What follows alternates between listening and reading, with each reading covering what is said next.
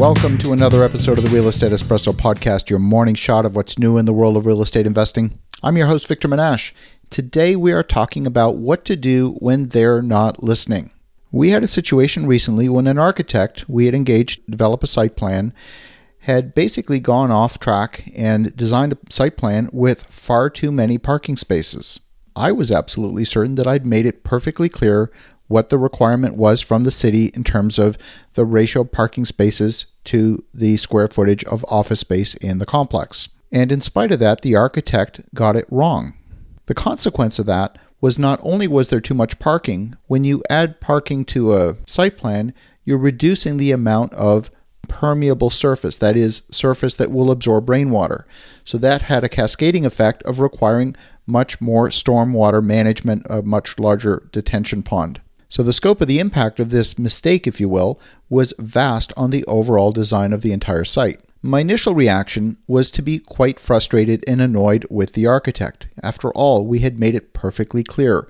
For every 300 square feet of office space, we needed one parking spot. We ended up with a site plan that had 170 more parking spaces than we actually required. And then it dawned upon me, we had another project about 6 months earlier where we had also engaged another architect on another project, and here too was a requirement that we had communicated, and the architect had totally missed it. In that situation, we were also highly annoyed at the architect, but there was a pattern here, and the realization sunk in that once is an accident, but twice is a pattern.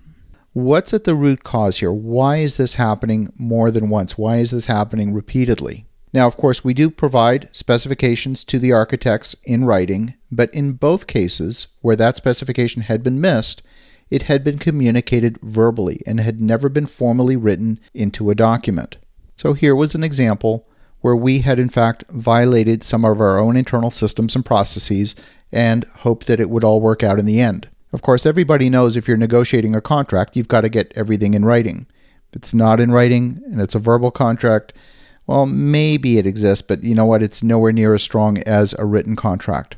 And if you adopt the mindset that if it isn't in writing, it doesn't exist, it brings a lot of clarity and it makes it clear where the responsibility lies. In this case, the responsibility doesn't rest with the architect.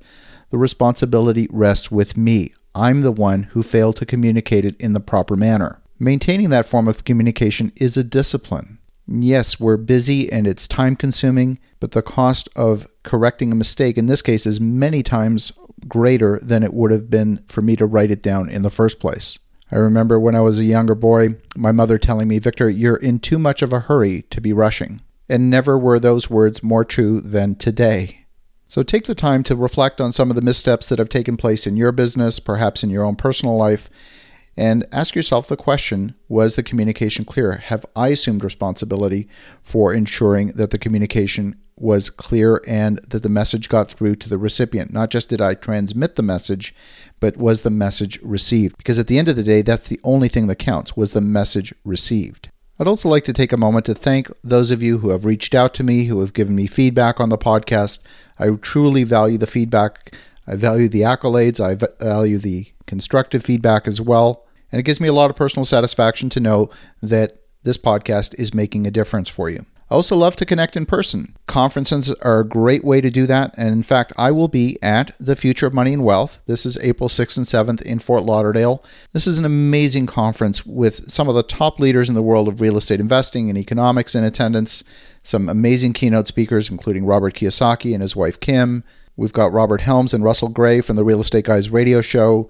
Peter Schiff, Chris Martinson, Simon Black, just some amazing, amazing speakers. So if you're interested and would love to connect in person, love to see you April 6th and 7th in Fort Lauderdale, the Future of Money and Wealth. If you want to register, feel free to do so at my website at victorjm.com/events. That's victorjm.com/events. In the meantime, have a spectacular day. Go make some great things happen, and we'll talk to you again tomorrow.